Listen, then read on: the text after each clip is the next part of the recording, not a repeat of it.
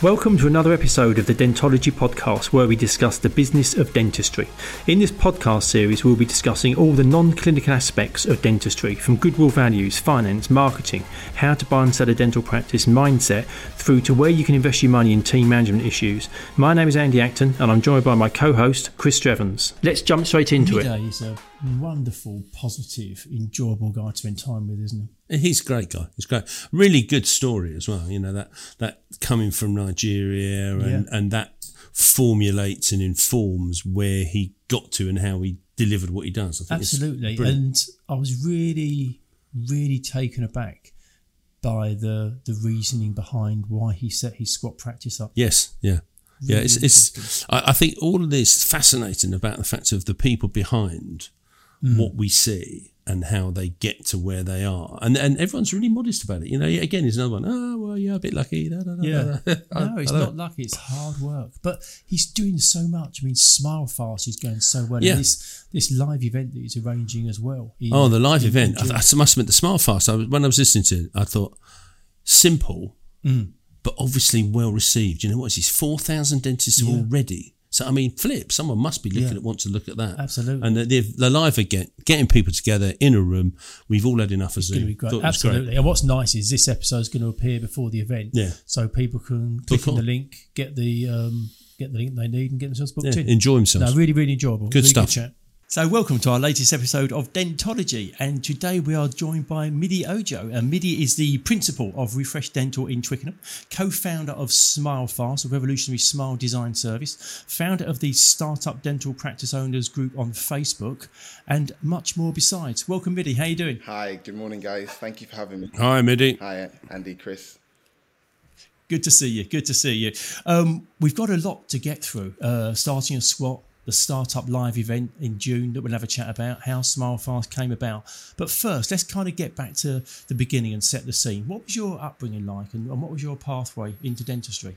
Yes, so my mum and dad are first generation Nigerian immigrants. So I was born in Nigeria, and I moved over with my parents. My dad's a doctor.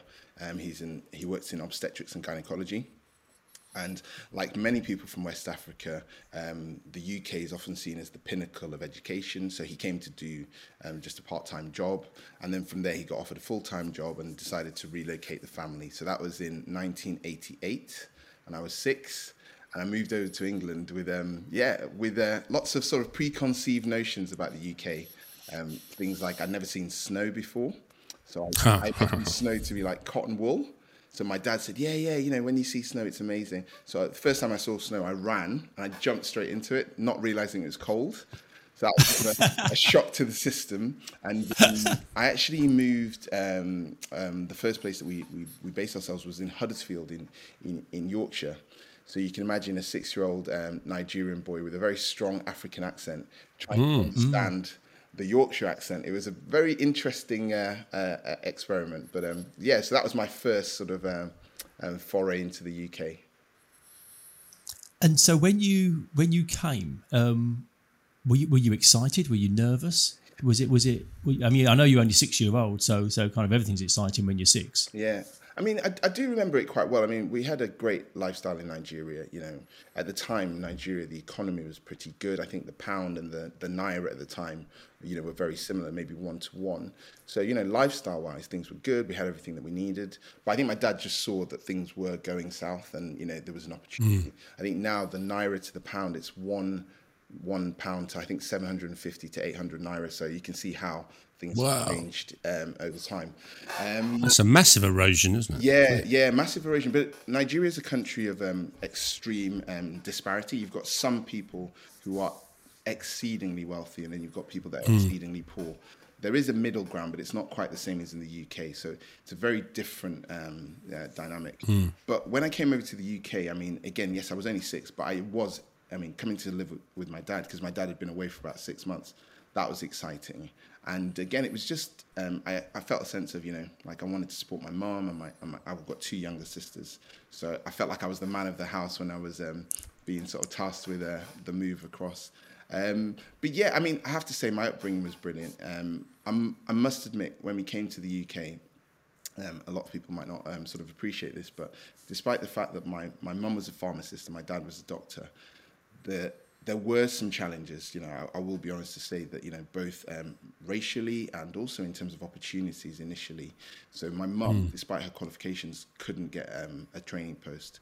So she ended up, being the cleaner on the pharmacy department, which for her was a massive, drop down from where she was in Nigeria. So we had challenges. Initially, we didn't have much money, so things like, we'd go to the second-hand shop, and everything we had were hand-me-downs. And we were members of a local church, and I remember the church coming to our house to help us paint and decorate when we got our first house. And my dad always reminds me at the time, I think the interest rates in the UK in the late 80s were like in the double figures. So it was 14-15% for a period. Yeah. So he remembers obviously like mortgage payments at that time when we got our first house being cripplingly high. So I'm not sitting here sort of complaining. I'm just saying that was the situation we were in. Yeah. And but as a kid, we were so grateful. We had a 3-bedroom house. I remember my bedroom was a little box room. And I had one of those cabin beds, so the bed would be up and then your wardrobe would be below. Oh, yeah. And literally, that was all there was in the room. But, I didn't need for much. I was super happy. So it sounded pretty much like it was quite challenging. But equally, your parents taking that bold step of moving from their great life in Nigeria and settling the family in Huddersfield was real foresight on their part and a real commitment to their kids as well. Yeah, I think, I'm sure that education was one of the big things in particular, but just the predictability of the system. And and I think it's the opportunities, and I'm forever grateful. I'm sure we've all watched that film Sliding Doors, and I literally what life would have been like if I'd stayed. Would I have been a dentist? Would I have done something completely different? Opportunities. I mean, there are chances that I would have had great opportunities as well, but a lot. And what made you choose dentistry? So you got a GP and a pharmacist, and you went, I'll tell you what, I'll do a third option. Dentistry was a bit of a funny one. So as a student, I'd probably describe myself as not the most committed student. I think that's fair to say. I'd always do. Are you being polite, I think if my mum and dad were here, they'd agree. I always did just enough to get by. Typical bloke. But my main passion was playing football. I mean, that's all I ever wanted to do. And that's all I did up until I think I was 16. And then when I was 16, my dad sort of read the riot act and said, look, you can't just put all your eggs in one basket. You've got to think outside the box. So sorry, my wife is just crawling on the floor trying to not be in the picture.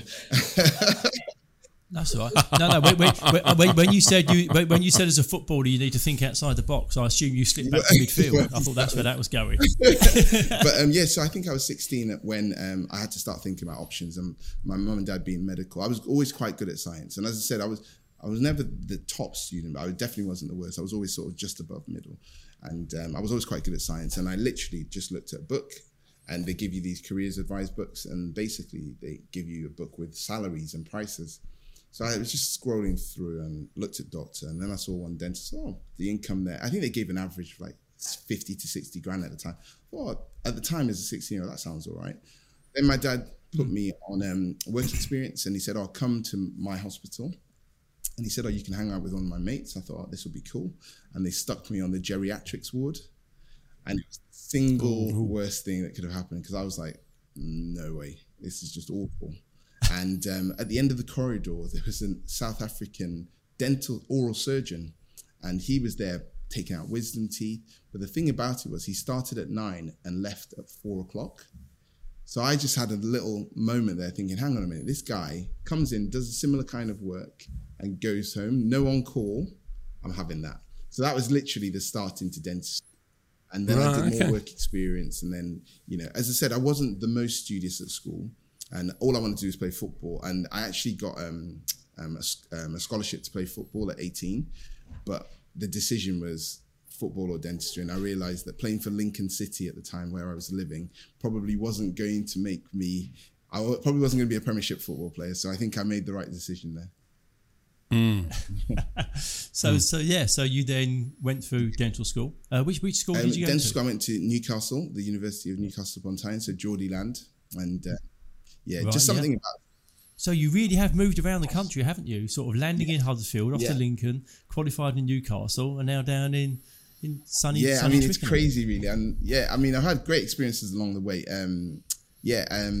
Actually, I was on a course at the weekend, and I went to school in Huddersfield, and then I went to school in Wakefield. And randomly, I was only there for a year, but on the course I was teaching, I met 2 people that were in my year at school. However many years ago that was. That was a pretty random experience. So, yeah. Wow. That is random. Very random. Yeah. So you then obviously you qualified, you were an associate for a period of time, and then you got this itch to start your own dental practice. So actually it was a little bit convoluted. So qualified in Newcastle, then I moved down to do a house job, so a max fax job. I lived at home with mum and dad for a year, just sort of, figuring out the meaning of life and what I wanted to do, and also like decide if I'm going to get married and stuff like that. So I did that for a year. Then I moved down south, and moving down south was just a massive eye opener. So I got an associate job in Staines in Middlesex. And at the time, it was a fully NHS practice, but that's when I first heard about sort of private treatments and money, because everything was £18 and £40, and then at the time I think it was £150 for the banding. And that's all I was used to. Then I had to learn about talking about private treatment, because actually in the south, it's amazing the difference from the north to the south in terms of, at the time, there weren't many private practices in the north. So this practice I was in, although it was NHS, it was about 50-50. The patients would choose private treatment. So that's when I learned what my skill set was, which was building rapport with patients. And I realized that if you build rapport with your patients, after about 6 months or a year, they start asking you, what is it that I can do about my teeth? And it's a very powerful thing, because actually you have to know what the options are. And that's when I learned about private practice. And as I said, from within about 2 or 3 years, I went from fully NHS to fully private, because I had to learn the skills to do the dentistry. But because I had such a good rapport with my patients, the uptake was high. And even to this day, my uptake of treatment is quite high. And I'd like to think it's because I just tell people genuinely what I think is best for them. But I think you're right. I think rapport and likability get you an awful long way. I think people then start to trust you. And then when you make recommendations, whatever those might be, and they're much more likely to be taken up. Yeah, that's and I enjoy building relationships. I'm sure that not, and again, there are different personality types. Some people don't like the fluffy stuff, so I do tailor my style depending on who I'm talking to. So I try to sort of like mirror people, and I've learned some things along the way. I've gone quite a few excellent courses from the likes of Ashley Latter and one of my good friends, Jasmine Piran. She taught me a lot about NLP. I say it's sales skills. Yeah, and I think sales, but then funny enough, I just call it life skills, because I think if, like Andy said, if you're likable and if you if something resonates with you in somebody else, you naturally just gravitate towards that person. And being authentic, I think that people can sniff a liar, can't they? Or a bit of bullshit. They're like, that doesn't ring true. That doesn't ring true. And I think if you've got that rapport, then that's what it is. Yeah. It's that being able to have a conversation that they feel they can also be part of, as opposed to being railroaded. No, it's so true. Because actually, when I first started doing that, because you had this spiel in your head, you'd start like trying to make everybody fit into a box, and you're absolutely right, it didn't work. It was a disaster. So you just have to be real, and You have to ask more questions. A lot of the sales courses that obviously in the banks we did was all about, you've got 2 ears and 1 mouth. So listen more to what people tell you and then ask those questions, because then you will start to find out who those people are. True. And it's true. Otherwise what was that phrase? A premature recommendation, wasn't it? Yeah. That always used to make me laugh, was, even though what they want, they have to come to the conclusion that that's what they want, rather than actually telling them, because the answer is if you tell them too early, they won't believe you because they'll think you haven't asked enough. True. And also just being genuinely interested. I think if you're genuinely interested in people and their life and what they're trying to achieve, everything else kind of just sort of falls into place, doesn't it? If you're asking questions and there's genuine interest, not just trying to gather information to make a sale. You really do want to build relationships and find out about people. The business can come later, and that sounds very much like your approach. I couldn't agree more. Yeah, I couldn't agree more. I think it's funny, isn't it? So both in banking and sales and in dentistry, the process is the same, isn't it? It's not actually Yeah, the end point. yeah, It's absolutely. letting people realize, like you say, that, and then they're informed. There's a guy in America, I think his name is John Coyce, and he calls it the hitman. I don't know if you've heard this expression. In dentistry, when a filling goes wrong, the patient comes in and says, hey, doc, your filling that you put in, your filling, was actually their filling. It's their tooth, and the problem was theirs. Yeah. So if you, like you say, give somebody a solution that they've not taken on, they blame you. Whereas if it's their decision, they're informed, they understand why, and they come in and say, oh, that tooth that we talked about, the one that you said this might happen, well, it did. It's such a powerful thing. And that's... Well, it just goes back to Frank Taylor. Just thinking about it, we link it. So we don't tell people what price to put on a practice, as in we value it. And then they'll say, well, what should I offer? And we say, well, we've put this value on. And then if the price goes above, then we never tell them what to do, because exactly that. Otherwise, it's our decision to tell them the price. Whereas if they choose the price, it's their decision to choose that price. Yeah. So how long were you an associate and honing these skills and building your kind of portfolio of experience before this itch to either set up or buy a practice? Yeah, so I'm just trying to do the maths now. So I think it was an associate about 7 years in the end. But I did move around, because one of the things I did find, and again, I'd like to sort of, openly mention this, I found it difficult finding a fully private practice. And at the time, I thought everything I needed in terms of a CV, but I just found it really hard to get opportunities in private practice, which is something I know happens a lot for lots of my younger colleagues. So I really struggled with that. But then I was lucky and fortunate to meet a guy called Martin Wanandea. You may know him from Dental. Oh, yeah. And I met him on a conference. And when you just click with someone, and he gave me a chance. And he looked at my CV and said, look, you're more than qualified. He gave me a chance. I won't forgive him and Nick for this, though. They put me in this tiny little box room, 6 months. And it was a test to see if I would stick out with it. The first day I was like, what is this? I had a better room in my NHS practice, but I stuck with it. And it was probably the making of me, because again, learning how to talk to people about like bigger treatment items, people actually want cosmetic dentistry. So I was fortunate enough. I became one of their main associates, and I learned. When that was that, from 2012 right up until I'm going to say 2017, 2006. So that was 10 years ago. Do you think the situation and the opportunities have changed in those 10 years for people? I mean, I'm going to be completely honest. I do think there is an element of your face has to fit. And, I know it's a bit of a controversial topic, but I also understand demographics. If you're not necessarily what somebody's, perceiving their target audience to be, that might play a part. I'd like to think it's changed a bit, although I have heard some incidences of some people not getting some opportunities. But I'm going to mention it now because I think, something that is very dear to my heart is equality. And, racial equality in particular. I've got a very strong belief that it doesn't matter what color you are, it doesn't matter where you come from, you can be as good or as bad as the next person. It really doesn't matter. It should just be a fair, level playing field. And I think overall in dentistry, I've had a really positive experience. I've not had any sort of negative experiences, but I do think we can do more. And I'm actually part of a board with the Royal College of Surgeons talking about equality across the board. And it's something that, again, it's interesting to understand, again, people's dynamics and thought process. But overall, if I can mention it now, I mean, as a kid growing up, I did have a few incidences of racism. I probably had a few incidences more from patients, maybe, as well in dentistry, not so much in the practices.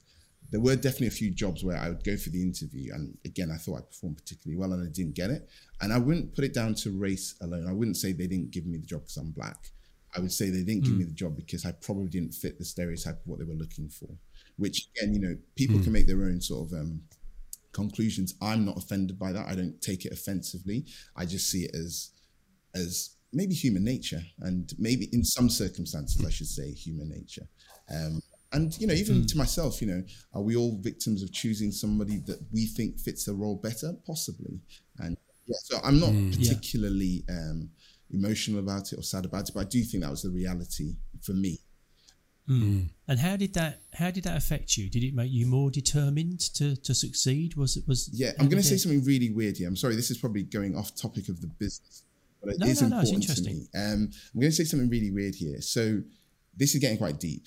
Looking back at my formative years and also coming from Nigeria, which is an ex-colonial country, I did find that like the Nigerian culture is slightly subservient.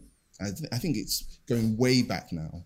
I think even within Nigerians, so not race, between, Nigerian, let's say like even my relatives, my uncle, there is this respect. Respect is a big thing. So everybody is your uncle. Everybody is a yes sir, yes auntie. And that's the rules. If I said to my cousin 2 years older than me, I said, hey mate, give me a clip around the ear roll. And that culture probably made me a little bit, I think, more reserved than I should have been. So I feel that in my career, I probably should have pushed on a lot quicker.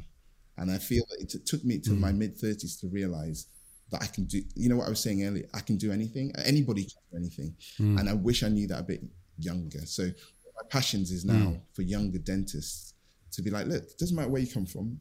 It doesn't matter what you look like. It doesn't matter who your mum and dad are. You can do anything. And not that everyone has to do everything, but just that you can.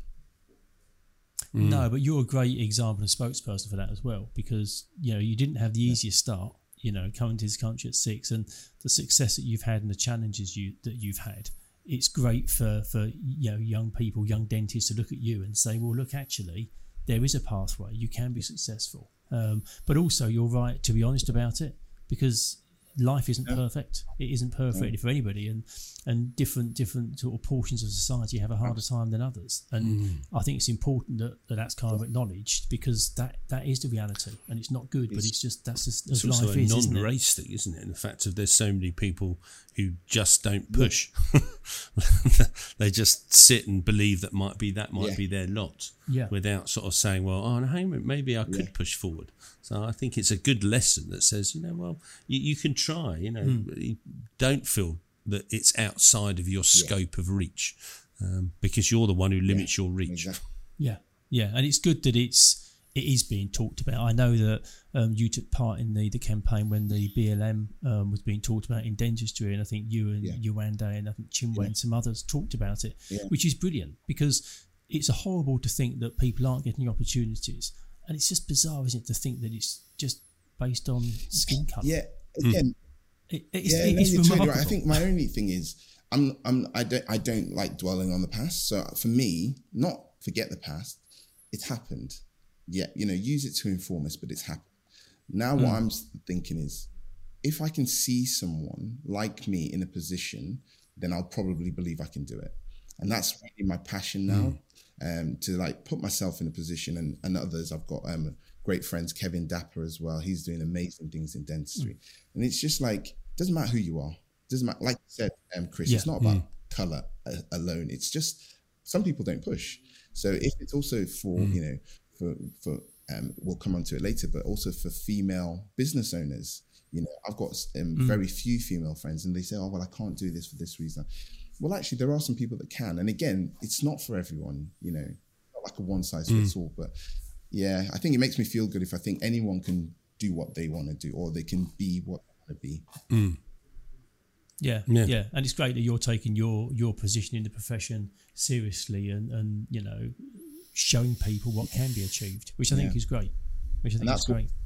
Lovely. So that's what brought me to start up a squat practice, because And it's a useful background in terms of where you were and what was happening to you, that then got you to that point that said, well, actually, do you take control of your own destiny and your own future, and really harness that yourself, which then put you down the path of creating your own practice. So I was very fortunate. I signed up with yourselves, and I got lots of fantastic adverts, and I viewed quite a few properties. This was around the 2015, 2016 time. And but the thing is, again, I had 2 young kids at the time. We were living in Twickenham. We'd just bought a house. I think we'd just renovated a house. So I was kind of in, and I was looking for something in the vicinity, and I'm sure it's the same with everyone. I found a couple of practices. I saw one in Cobham, beautiful, half an hour away.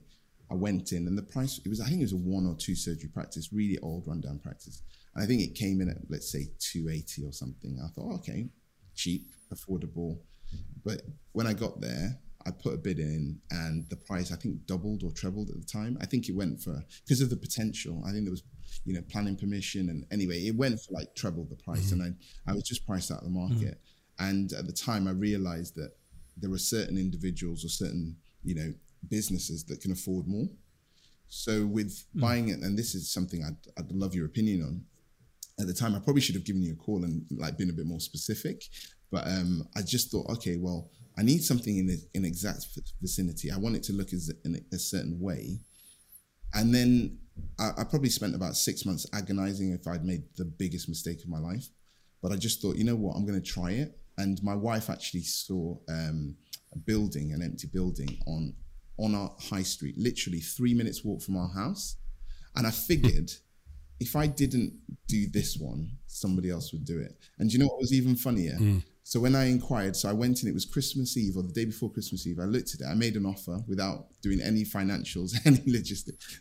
I probably shouldn't admit this. This is probably the wrong way to do it. But then I did the due diligence afterwards. But I found out they had planning permission, D1 planning permission. Another dentist already looked at it.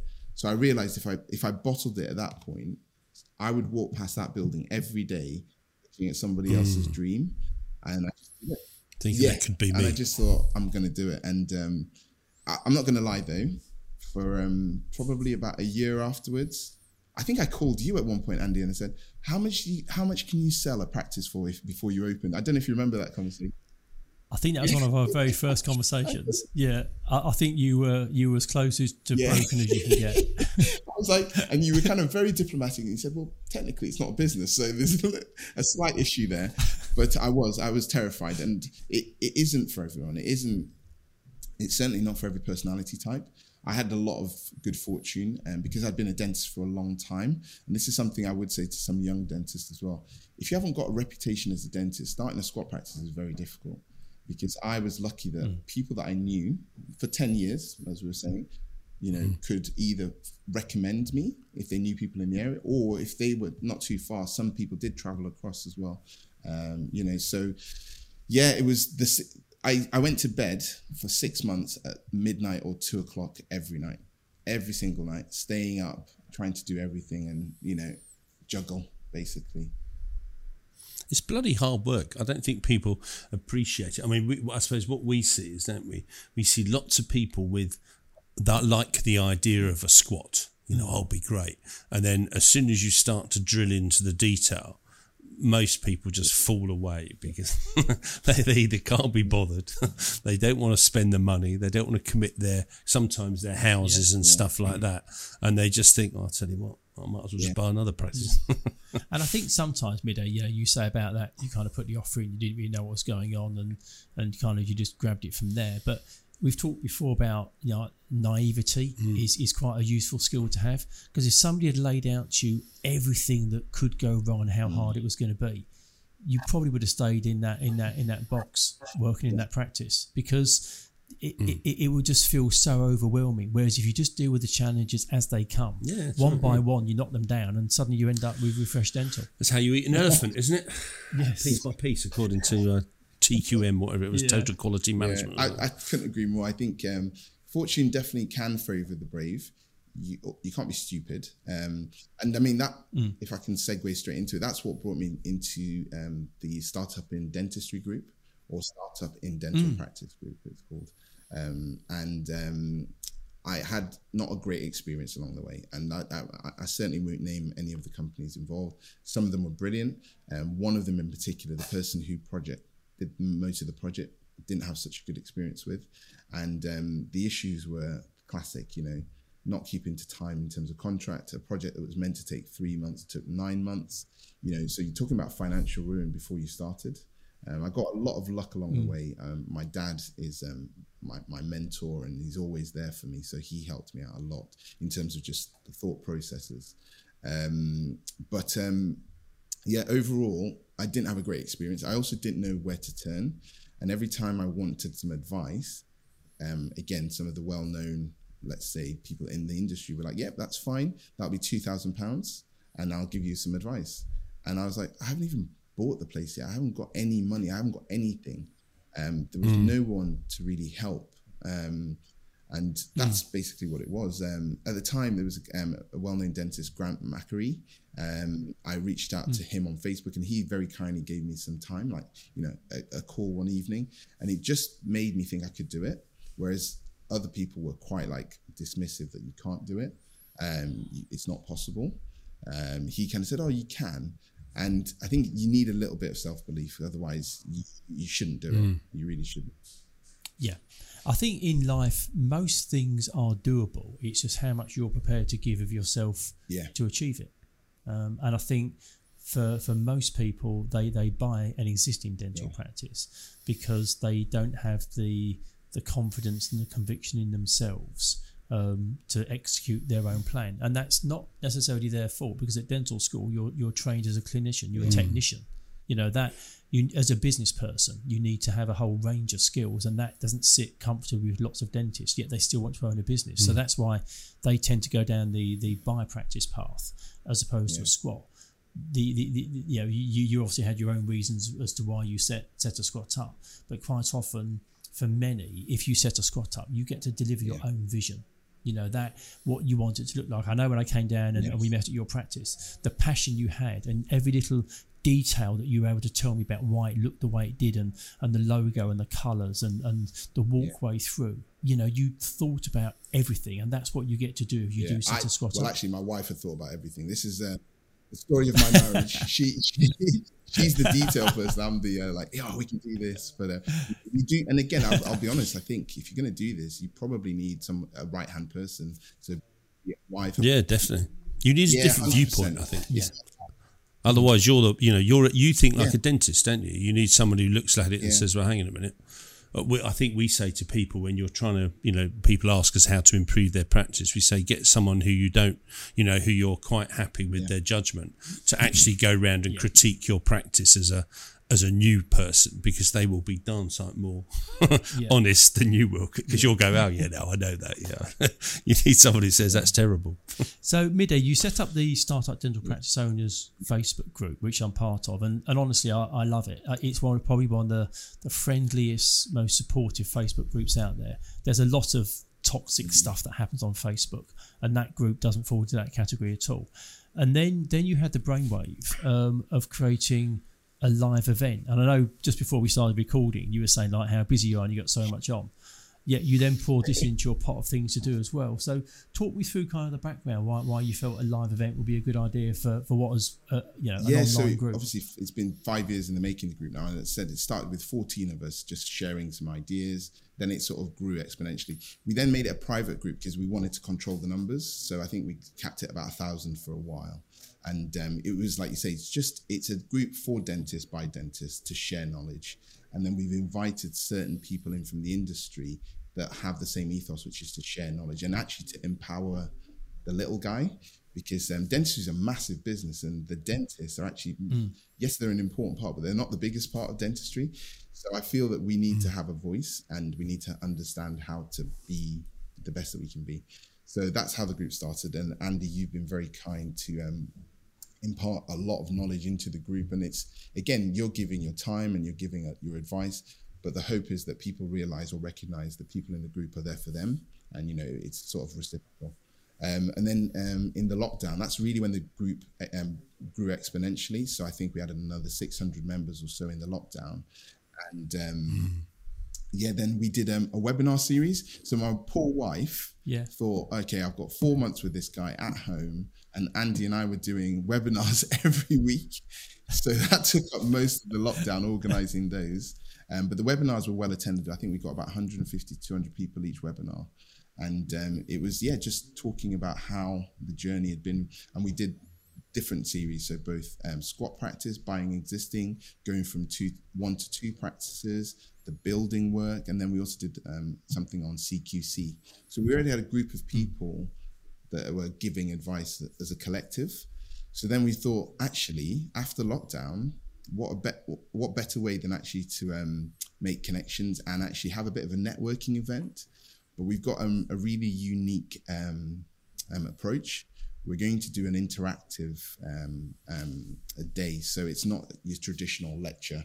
I'm MIDI, and this is how I did it. It's to be small groups, table talk discussion, breaking it down so that everybody, even the quietest person, will have an opportunity to ask questions.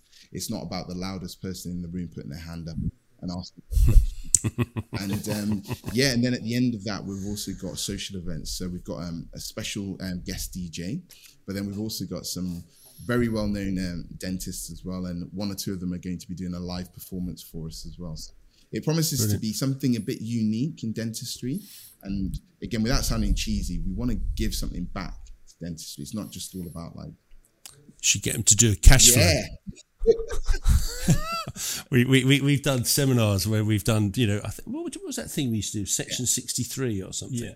We did courses, and I can remember once we did one, and we were saying it was to practice owners as well as aspiring, and we did this cash flow thing, and we said, we gave them really, really simple questions. It was like pulling teeth, I think would be that. It was brilliant. And then I can remember the best thing was we did the first one. And then we said, who wants to buy this practice? And everyone went, oh, yeah, because obviously it was looking quite healthy. And then we said, there's something key that you've all forgotten. And everyone's looking at, I don't know what that was that like. We said, have you paid yourselves? What? And then it didn't look quite so healthy. Honestly, I think, Chris, that'd be an amazing idea. Like, actually break down the numbers, because I think... Yeah, just show people what... Because they have no concept, the fact of, I do a bit of dentistry, but actually, I've got to pay for the materials. I've got to pay maybe my associate. How am I going to manage that? Do I need an overdraft? Oh, flip! I'd forgotten about an overdraft. What's an overdraft? How do I get an overdraft? I think it's a great one, because you can make it as complicated to make them look really stupid, or make a really simple one, which just brings the point home that says, actually, how does, you must have had it when you started, flip, how does this money move around my business? 100%. How does it work? You just learn on the job ultimately, but you know ahead of time what you're buying, shouldn't you? I think, Chris, I'll be tapping you up after this. I'll be sending you my notes, it'll be fine. I'll have to find them, but I'm sure we can sort something out for you. Yeah, simple. I just think something like that, as you say, you want an interactive one. And it just creates that, oh man, this is money.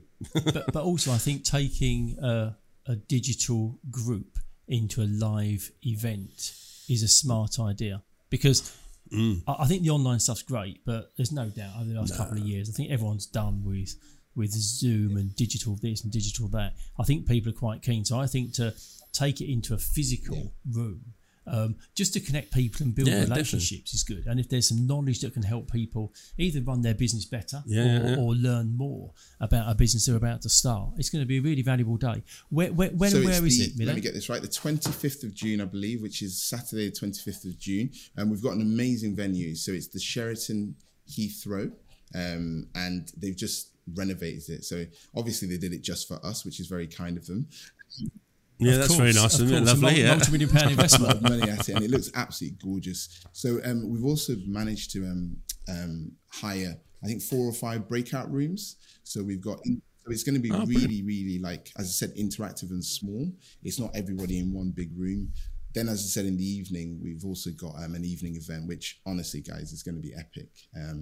The guest DJ is organising a few performances, shall we say, as well. So super excited about it. Brilliant. How do people register? There's a Jotform link which I can share, which you simply click on that, and then you can make the payments directly from there.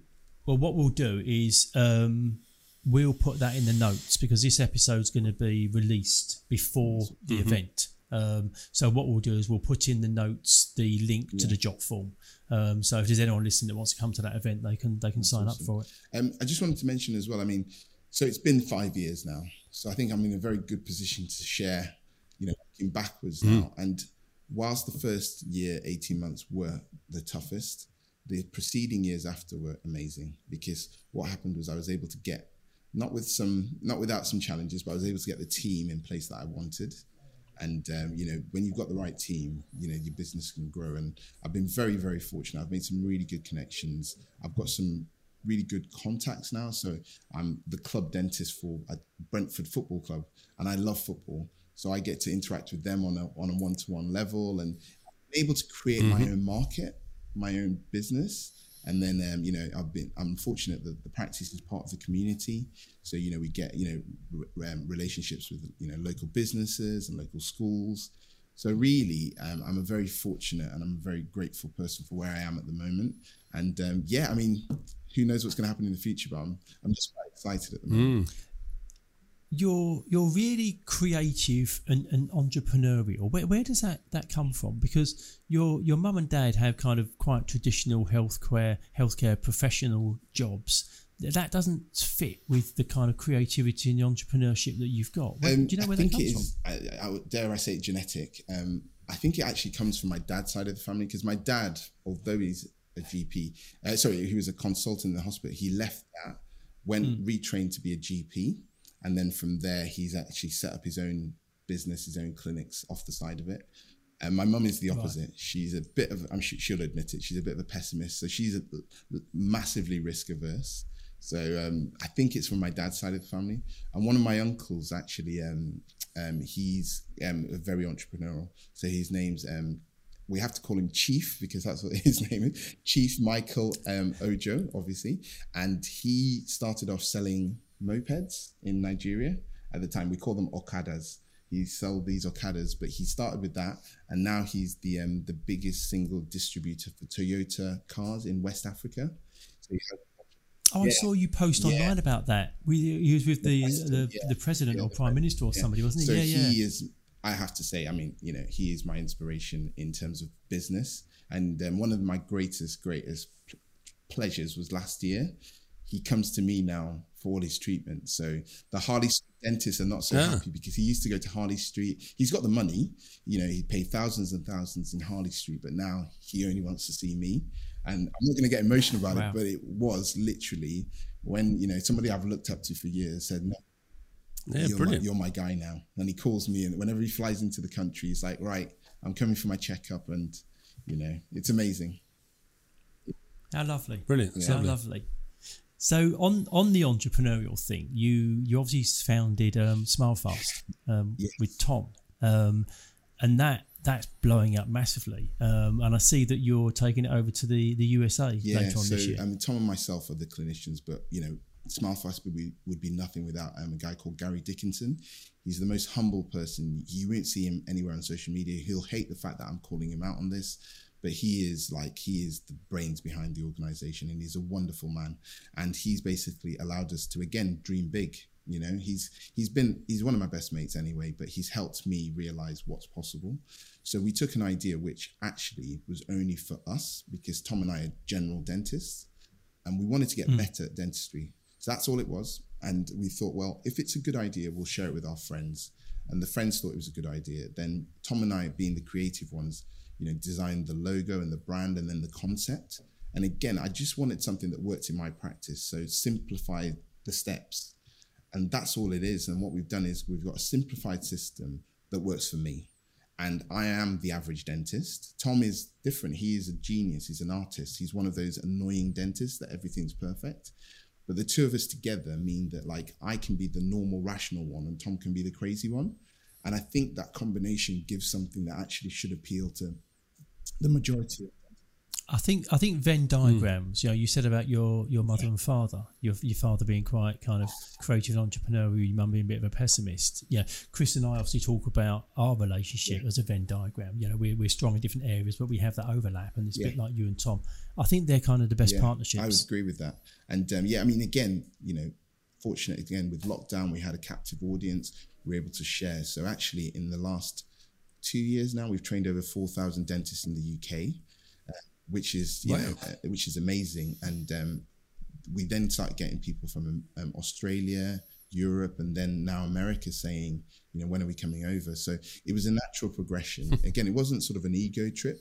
We got asked to come, and we did a couple of online webinars in America, and then so much so that we're launching in July in New Jersey, but we've also New Jersey. Yeah, New Jersey. You got to learn the accent.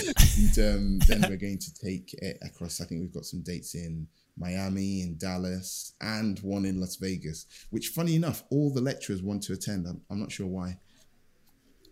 I wonder why. I wonder not why. sure why. That's amazing. Absolutely. How do you fit it all in? I know, you keep pouring more stuff on your own plate, but you've got, your practice, you've got Smile Fast, you've got the Facebook group, the live event, you've got a family. It's, there must be time for some sleep in there. I mean, I must admit, I don't sleep enough. Health is something that is the most important, and I need to work on that as well. But I learned again from Gary, one thing is, if you got to do something, do it straight away. And that's my mindset now, which is like a lot of people spend ages umming and ahhing. Now, this startup in dentistry group, I was sitting there one day thinking, we really need to do it. Then once I'd said it to a lot of people, it has to happen. And I think that's something I've learned in life, that if you're really going to do something, don't talk about it, just make it happen. And maybe think about it a little bit, but then make it happen. I think you were thinking about it on holiday, because I got a message from you. I think you were in the Caribbean, weren't you? I got this message, so I've got an idea. You were meant to be relaxing. Yeah, that's literally when it happened. And order the carpet. Yeah. That's what you need to do. We have this thing about the fact we say to people, when you're doing your house, when you you've got things to do, once you've ordered your carpet, it's been laid on a Friday, boy, do you get so much done, because your carpet's coming.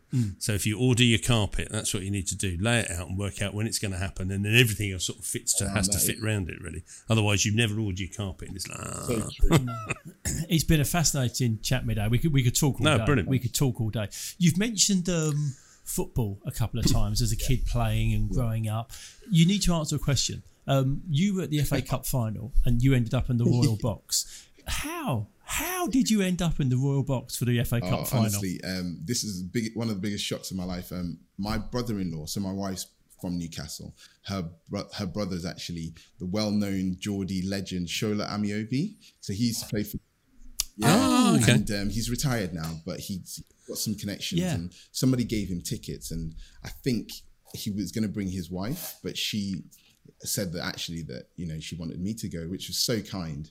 But I didn't realise that they were going to be in the Royal Box. So there I am. There I am, suited and booted, and then Prince William's just 2 rows away, and it was literally like meet your legends. So my big idol, Kenny Dalglish was there, Ian Rush was there, Gianfranco Zola, Arsene Wenger, and I was sitting 3 rows, so I had to be on best behaviour.